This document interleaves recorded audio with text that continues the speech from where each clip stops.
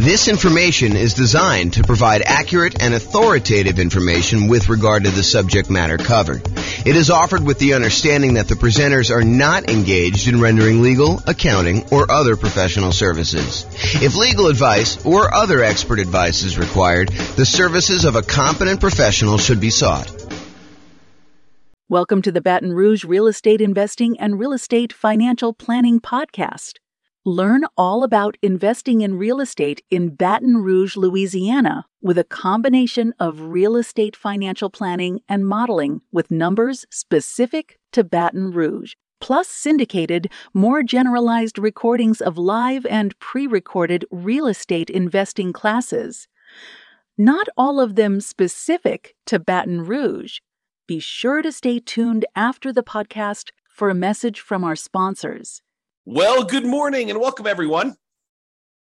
We got a pretty exciting class today. I think this is like the traditional comparison that you've been waiting for. It is the class about, is it better to buy 20% down rental properties or to invest in the stock market? And we will do this analysis in about 300 U.S. cities.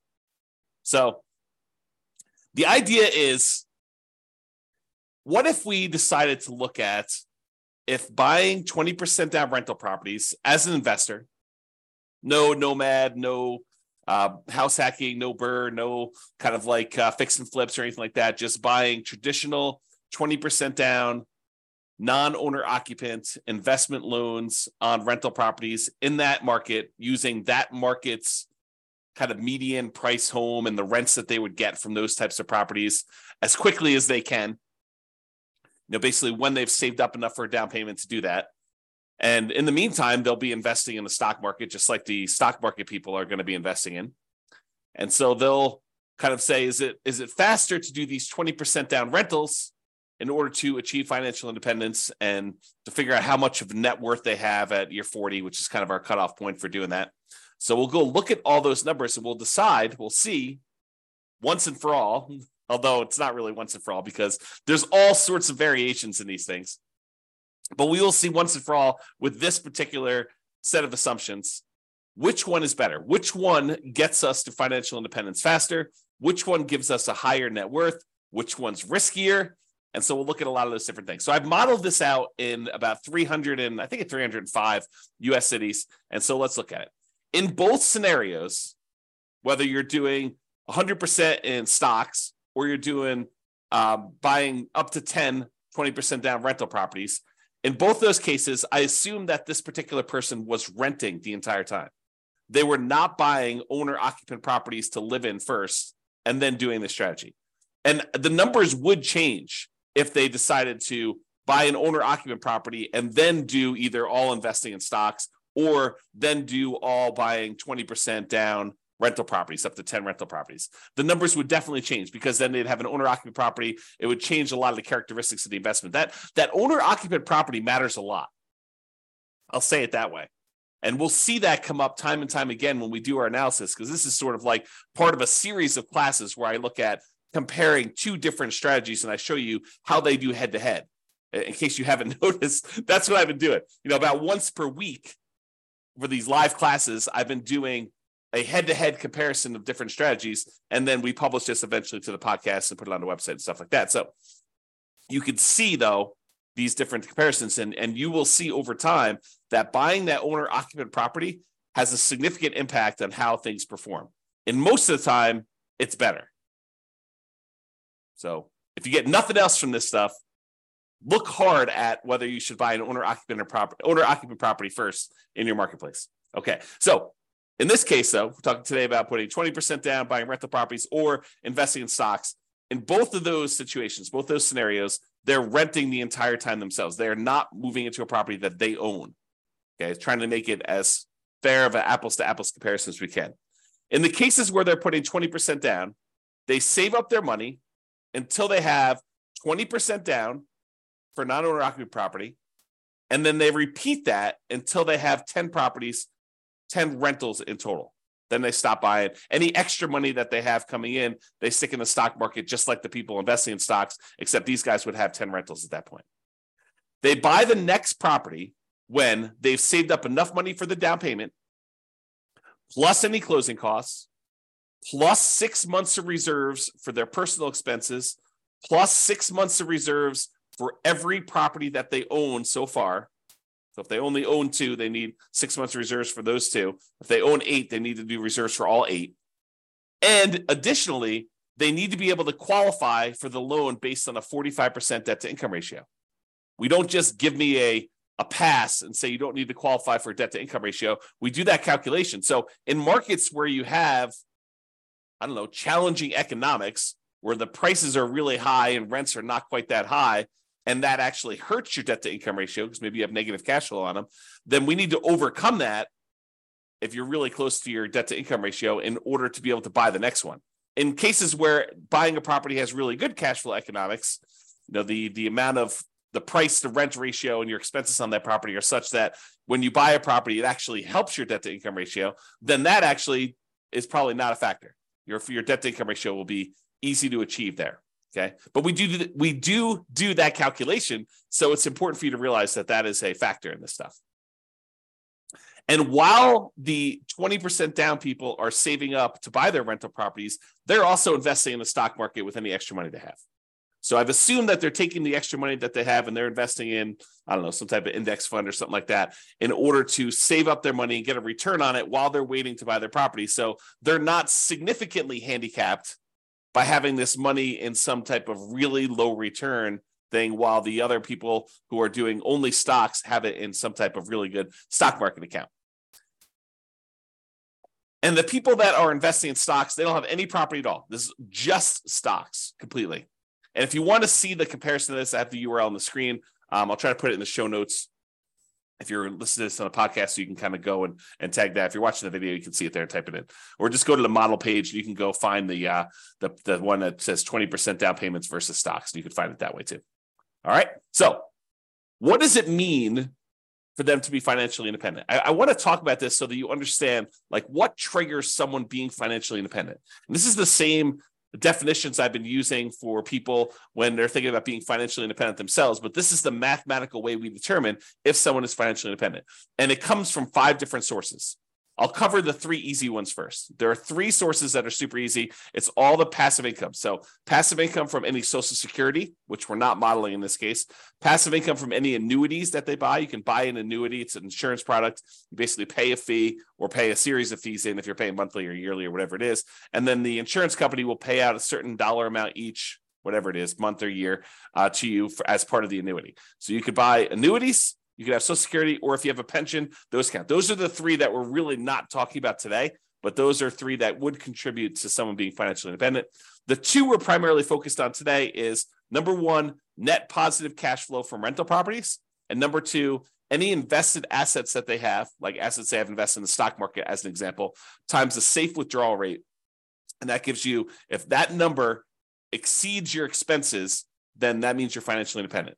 So either the net positive cash flow you have coming in from your rentals exceeds your expenses, or your invested assets times your safe withdrawal rate exceeds your expenses, or some combination of those 2 exceeds your expenses, then you're considered financially independent. So let's say your expenses, I'll say this too, the expenses in each city vary. So the person living in Mobile, Alabama is earning a different amount than the person living in Los Angeles, California, because they need to be able to afford properties in those marketplaces. And someone who typically works in Los Angeles makes more on average than someone who works in Mobile. Just kind of looking at the numbers of what income people make in different areas of the country, we kind of adjust for that. And we base it on being able to afford a home in that particular marketplace. Okay, so we adjust those. So that's saying if the net positive cash flow from all their rental properties exceeds their expenses. So if you're making $10,000 a month, you need your cash flow from your rentals after all the expenses like taxes, insurance, maintenance, PMI, principal, interest, mortgage, your maintenance, your management, all of the expenses get subtracted. Your net cash flow has to exceed that $10,000 a month in this example. Or if you've got whatever it is, $5 million invested in the stock market, and you're timesing that by a 4% safe withdrawal rate, which I think is what we use for this, then that would be whatever that is per year. 5 million times 4 is that $200,000. So they're making in excess of what they would need to do in that particular case. If you think about it this way, if you have $1 million invested in the stock market and you have a 4% safe withdrawal rate, you're making about $4,000 per year that you could safely, and I'm using that in quotes, withdraw from your asset pool with a very low probability of you running out of money. It's not saying you can't run out of money, depending on how the market does. We don't know how the stock market's going to perform in the future. And I think that's one of the challenges with a lot of this modeling. That's one of the reasons why I like to run Monte Carlo scenarios, but I'm not going to go into that today. But that's one of the things we think about. You run Monte Carlo scenarios on all the real estate stuff, and you run Monte Carlo scenarios on all the stock stuff, and you can kind of do them together and see how your risk profile changes for that. But I'm not going there, not today. All right, so the combination of those two need to exceed your expenses in order for you to be considered financially independent. So let's talk about the assumptions. Each city's modeling uses their median home prices and estimated rents on those properties. We did not apply any of the 88 strategies I have to improve cash flow. So these are not like optimized properties. It's not like you went and you found the best of the best of the best deals and you applied all the best kind of practices we have for improving cash flow on all those in order to optimize for whatever your cash flow would be. That's not what we did. Okay. So these are sort of like run-of-the-mill, median-ish price properties. You could do a lot better than this. Kind of picking your things. And also, I would say I somewhat handicapped stock market. I think some people would argue the stock market has done better than what I used for my assumption, which was 7%. I use 7% per year in the stock market. Some people are like, well, James, that's really low. I mean, the stock market's obviously returned whatever you believe it to be. And I'll say, I think this is a defensible position, depending on what you're investing in the stock market. But if you invest in other things, maybe you do better than this, maybe you do a lot worse. And that's why you could change these assumptions and see how it affects things too. Okay. So each city's modeling uses their median home prices and the estimated rents on those properties. We did not apply any of the 88 strategies to improve cash flow. Just talked about that. The job income, as I mentioned before, it does vary based on what city you're in so that you can afford a property in that marketplace. We didn't want you to be in a marketplace where you make so little that you can't afford a property in that marketplace. But then at the same time, in order to become financially independent, you need your kind of like assets to overcome your expenses now. So because your income is higher, you have a higher threshold to be considered financially independent. So even though we give them a little bit in higher income in that particular marketplace, we also penalize them a little bit, saying that they now need to overcome that number in order to be considered financially independent. So to those that are given more is required. Another way of saying that. Okay. We just started off in every one of the cases, whether they're buying stocks or they're buying 20% down rental properties, everyone started with just enough such that they would have had enough for a 5% down owner-occupant property with some closing costs. In other words, everyone starts with 7% of the price of a property in their marketplace. 5% plus a couple of percentage points for some closing costs. And if that number is below $10,000, we set a minimum of $10,000. And this is true even though they're not buying an owner-occupant property. But the reason we set it up this way is we are going to compare this to people that do buy an owner-occupant property. And so I wanted to be close to apples as we could. So they all start with money as if they could go put a down payment down and buy an owner-occupant property, even though in this particular case, they're not. They're 7% of the way toward their 20% down payment in the case where they're buying rentals, and they're 7% of the way in order to take that money and invest in stocks. They're not really going to buy a rental property, but they could if we do another strategy where we compare these. Okay. And then the interest rates, if they were going to buy an owner occupant, they'd be about 6.5. In this case, they're not. And if they're buying that 20% down properties, we assume the interest rate's about 7%. So it's pretty close to where we are today, although, and I could change these, but right now we are using 7%. And if they change a little bit, we can go through and we could change all of them and rerun all the scenarios. The challenge is if I do this video now and you watch the video, if you go to the website for the modeling thing, I may have changed those numbers at some point in the future. And so what you're seeing on the models page may be very different than what we're talking about in this particular presentation. Okay.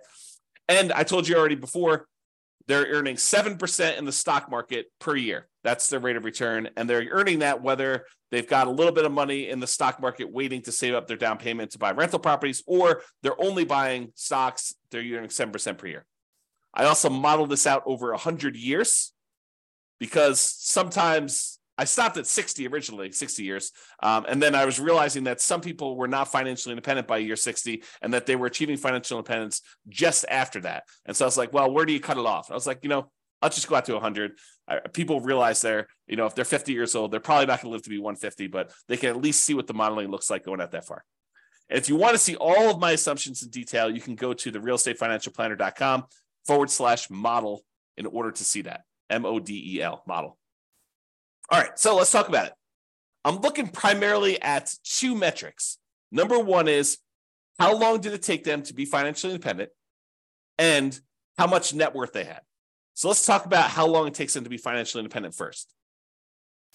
You might think, oh, James, this real estate stuff is obviously going to do better and it's going to be better in every case. Well, you might be surprised to see that the investing in stocks, not buying real estate at all, is better in 75 out of the 305 cities that we tested in. So about 25% of the time, they achieved financial independence faster if they invested in stocks than if they invested in 20% down rental properties. And you're like, what are you talking about? Is that even possible? Yep. In 229 of the cities, 20% down was faster. They achieved financial independence. They got to the point where the income from their invested assets, whether that's net rent, net cash flow on all their rental properties after all expenses, or the income that the money that they have invested in this case, the stock market, times the safe withdrawal rate at 4%, with the sum of those two, whether they're heavily in real estate, they may not even have any stock market stuff or vice versa. But those two actually exceeded their living expenses, the expenses they have in those marketplaces. In 75 cities, it was faster for them to do the stock market. In 229 cities, it was faster for them to put 20% down. And in one city, it didn't matter. It was tied. They achieved financial independence at the exact same month. All right. Now, in the 20% down case, there were 22 cities, 22 out of 305, where they actually did not achieve financial independence by year 100. So over a 100-year period, they never quite got to the point where the cash flow in those properties exceeded their expenses in that city, which is pretty interesting, Now, again, we're not optimizing these properties. You could do better. And in fact, because you're not having to buy them in your city, you could choose a different city to do this in, city that has better economics, as an example. Okay. Or they may have enough net worth in the properties that they bought, where even though the cash flow didn't quite get them to financial independence, they could, in theory, at least sell off some of those properties or all of those properties and convert it to the stock market or convert it to free and clear rental properties and actually have achieved financial independence. We didn't do any of that modeling, although we do that in other scenarios where we go head to head. This is sort of like the basic version. In cases where they invested in stocks only, all of them, all 305 actually achieved financial independence within a 100-year time period. All right. So there were 22 cases where 20% down did not, and there were 305, all of them achieved it when they did stocks. All right. This chart breaks down how many of the cities achieved financial independence at what time. So this is the low time. So, this is like 100 months. This is like 1,200 months over here.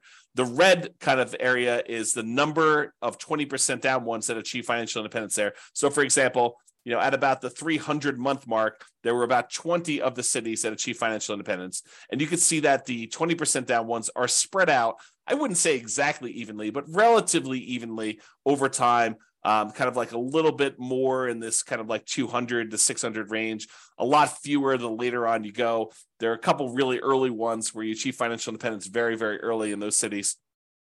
However, the stock market one is very different looking.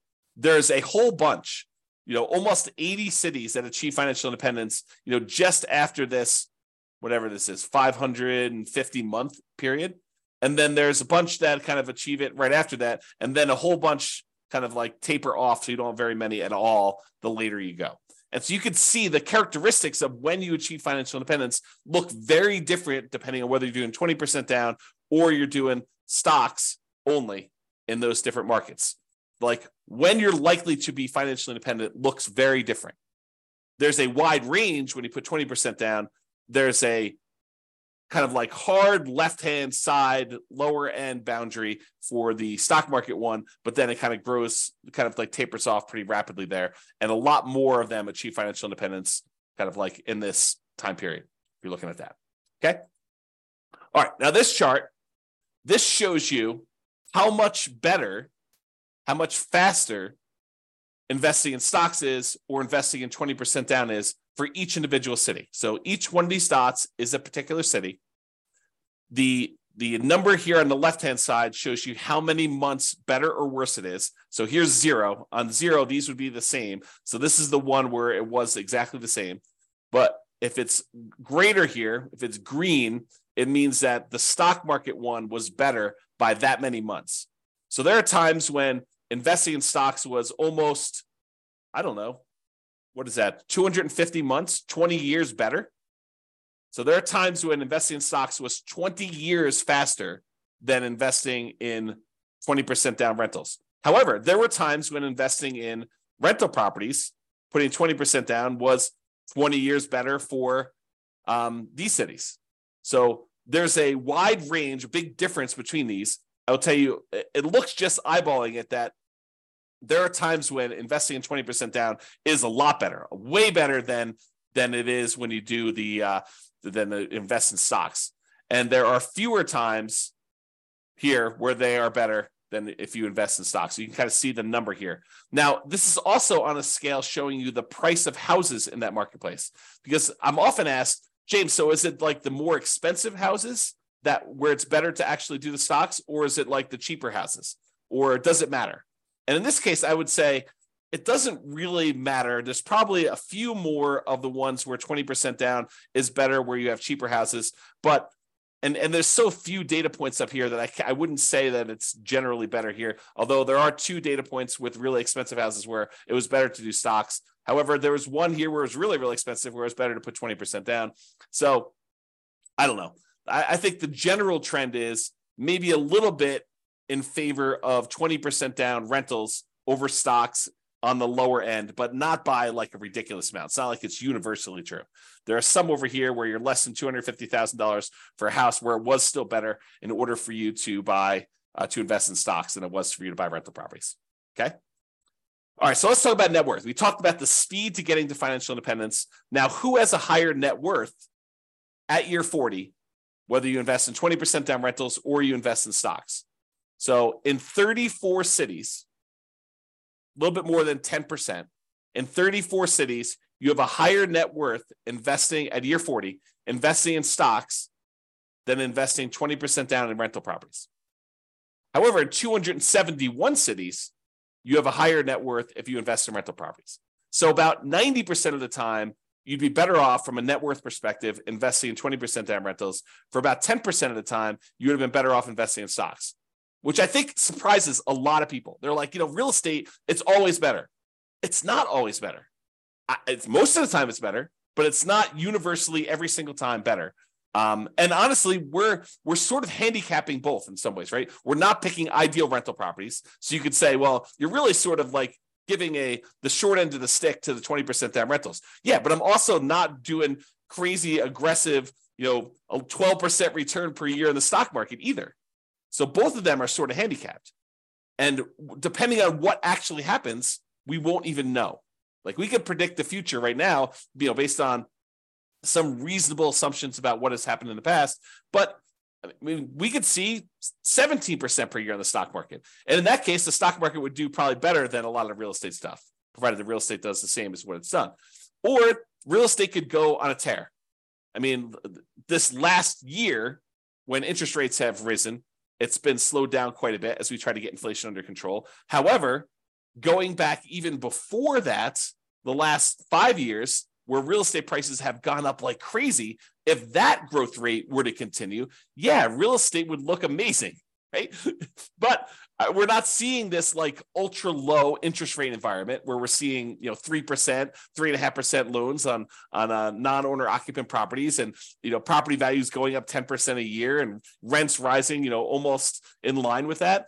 I mean, we're not seeing those things, and that is not historically over a very long period of time what has actually happened. So I don't think we could use those numbers and be kind of like reasonable about stuff, to be fair. So we're using very reasonable long-term numbers. I think we're using 3% per year for appreciation. Got to give you an idea. We're using current interest rates, current rents.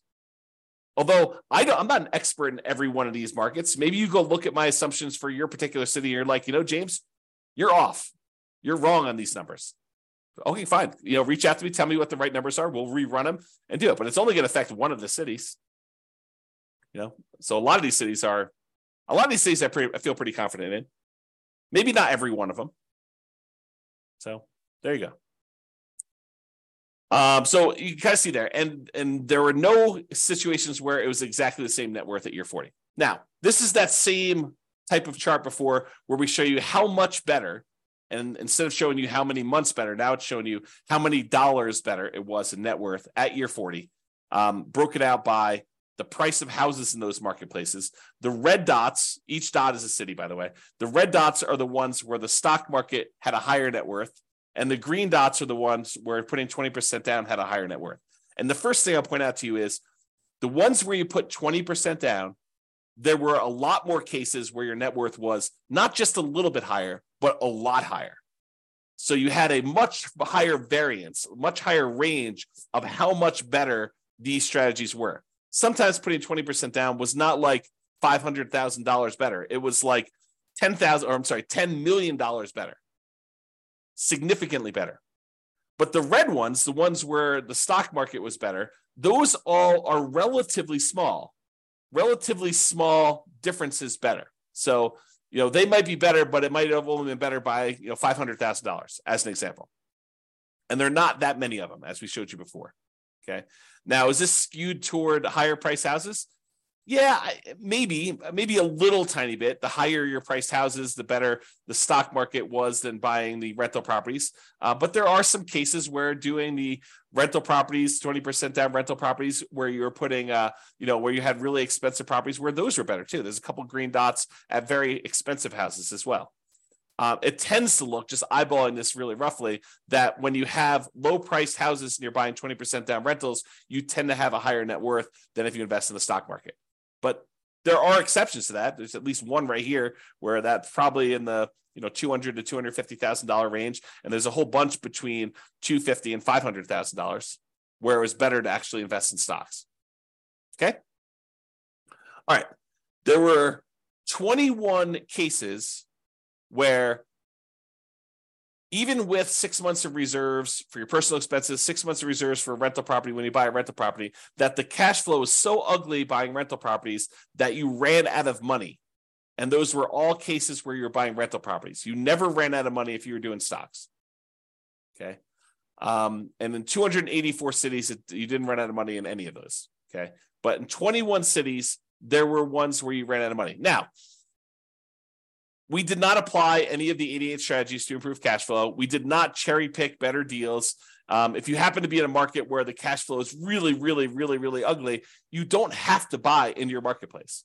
If you're in a city where, every time you buy a property, it's negative $3,000 a month cash flow, maybe you go to a different city. That just seems obvious to me. Or maybe you do a different strategy. You don't put 20% down in those cases where you'd have significant negative cash flow, because the more you put down, the less negative cash flow you're likely to have.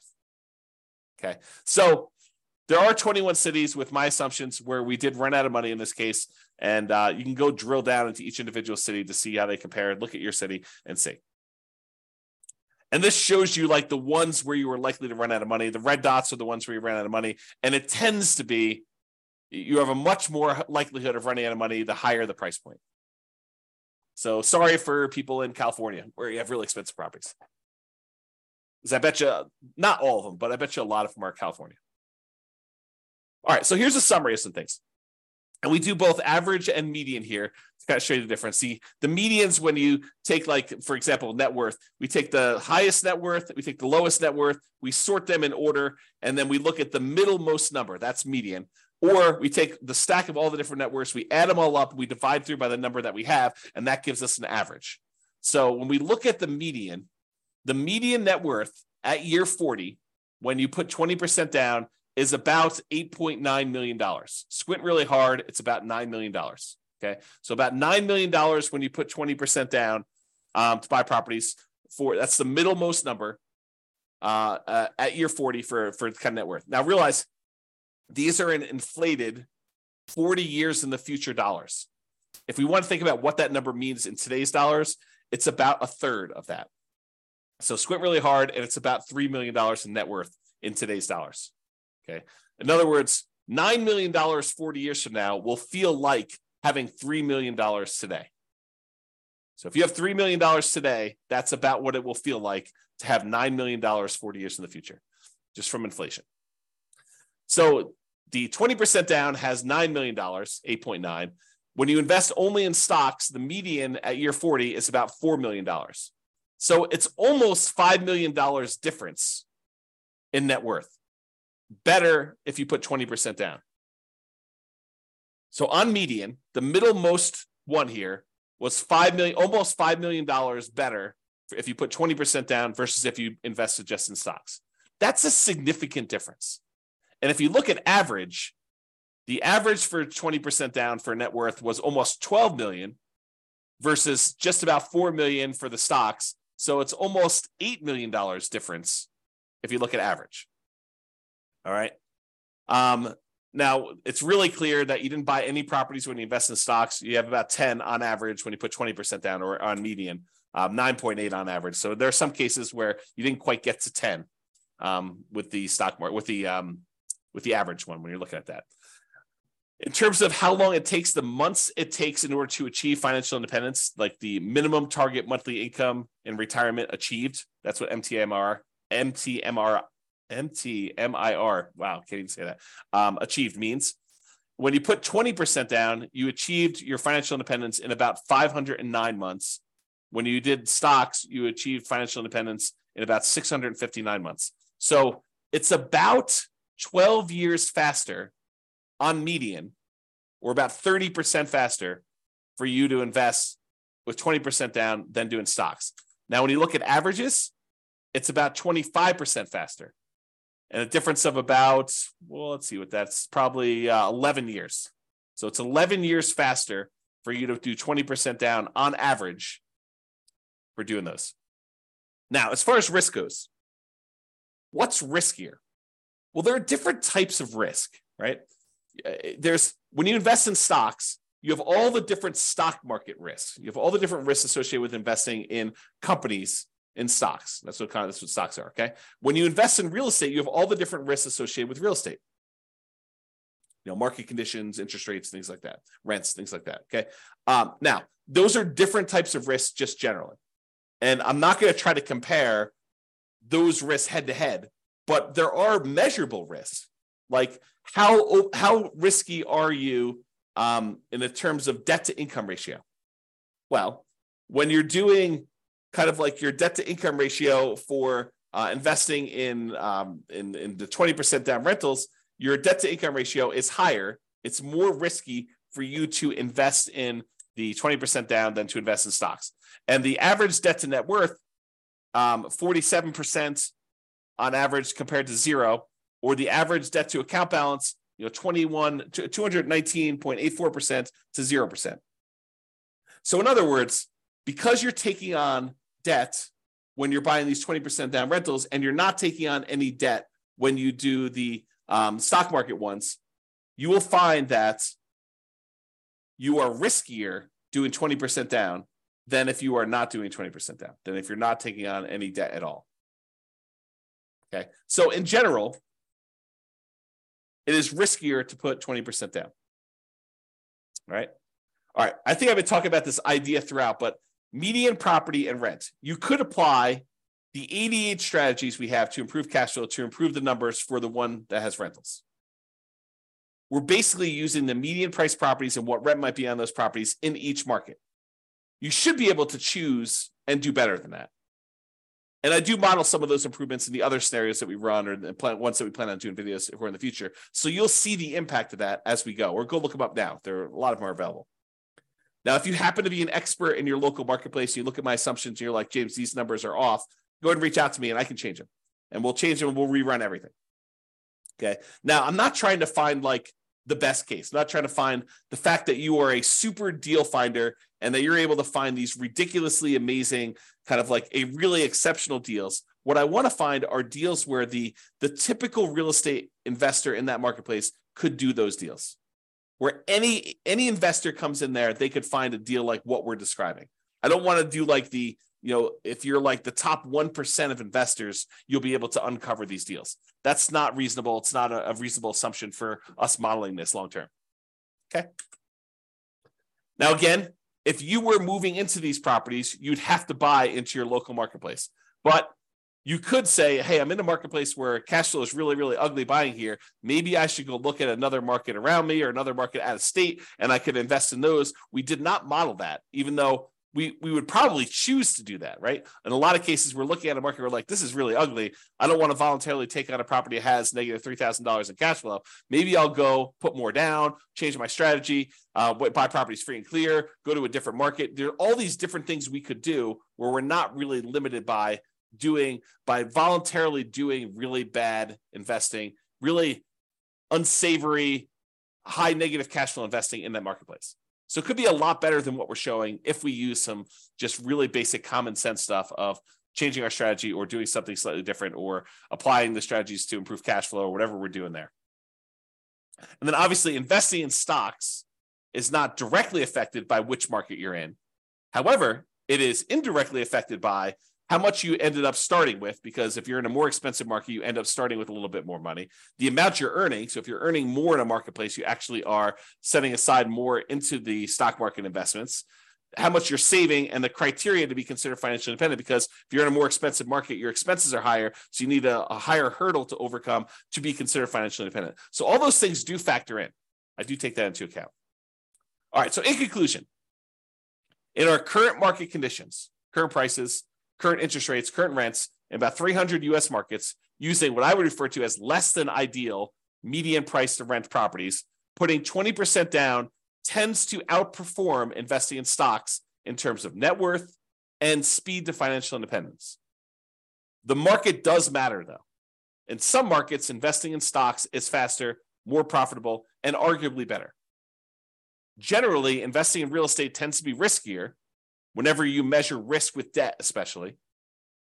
It's best if you look closer at your specific market and apply as many of the 88 cash flow improving strategies as practically possible to improve on your own personal implementation. And you can do that. Just go to realestatefinancialplanner.com/model, MODEL, and you can see your city and go drill down into we probably have a couple dozen up right now. I'm planning on adding till we get to about 100.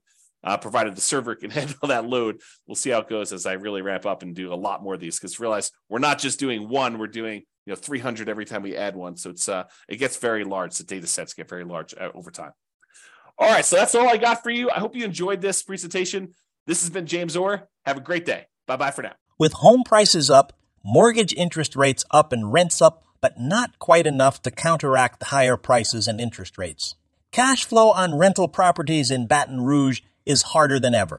Book a call with the Real Estate Financial Planner to apply our proprietary 88 strategies to improve cash flow on your rentals. See the show notes for a link to schedule your call and improve your cash flow today.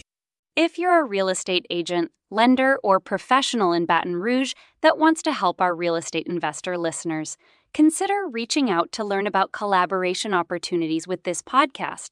We'd love to add more value to our listeners by having you assist our investors buy, sell, and finance their real estate investments. See the show notes to schedule a call to discuss collaboration opportunities.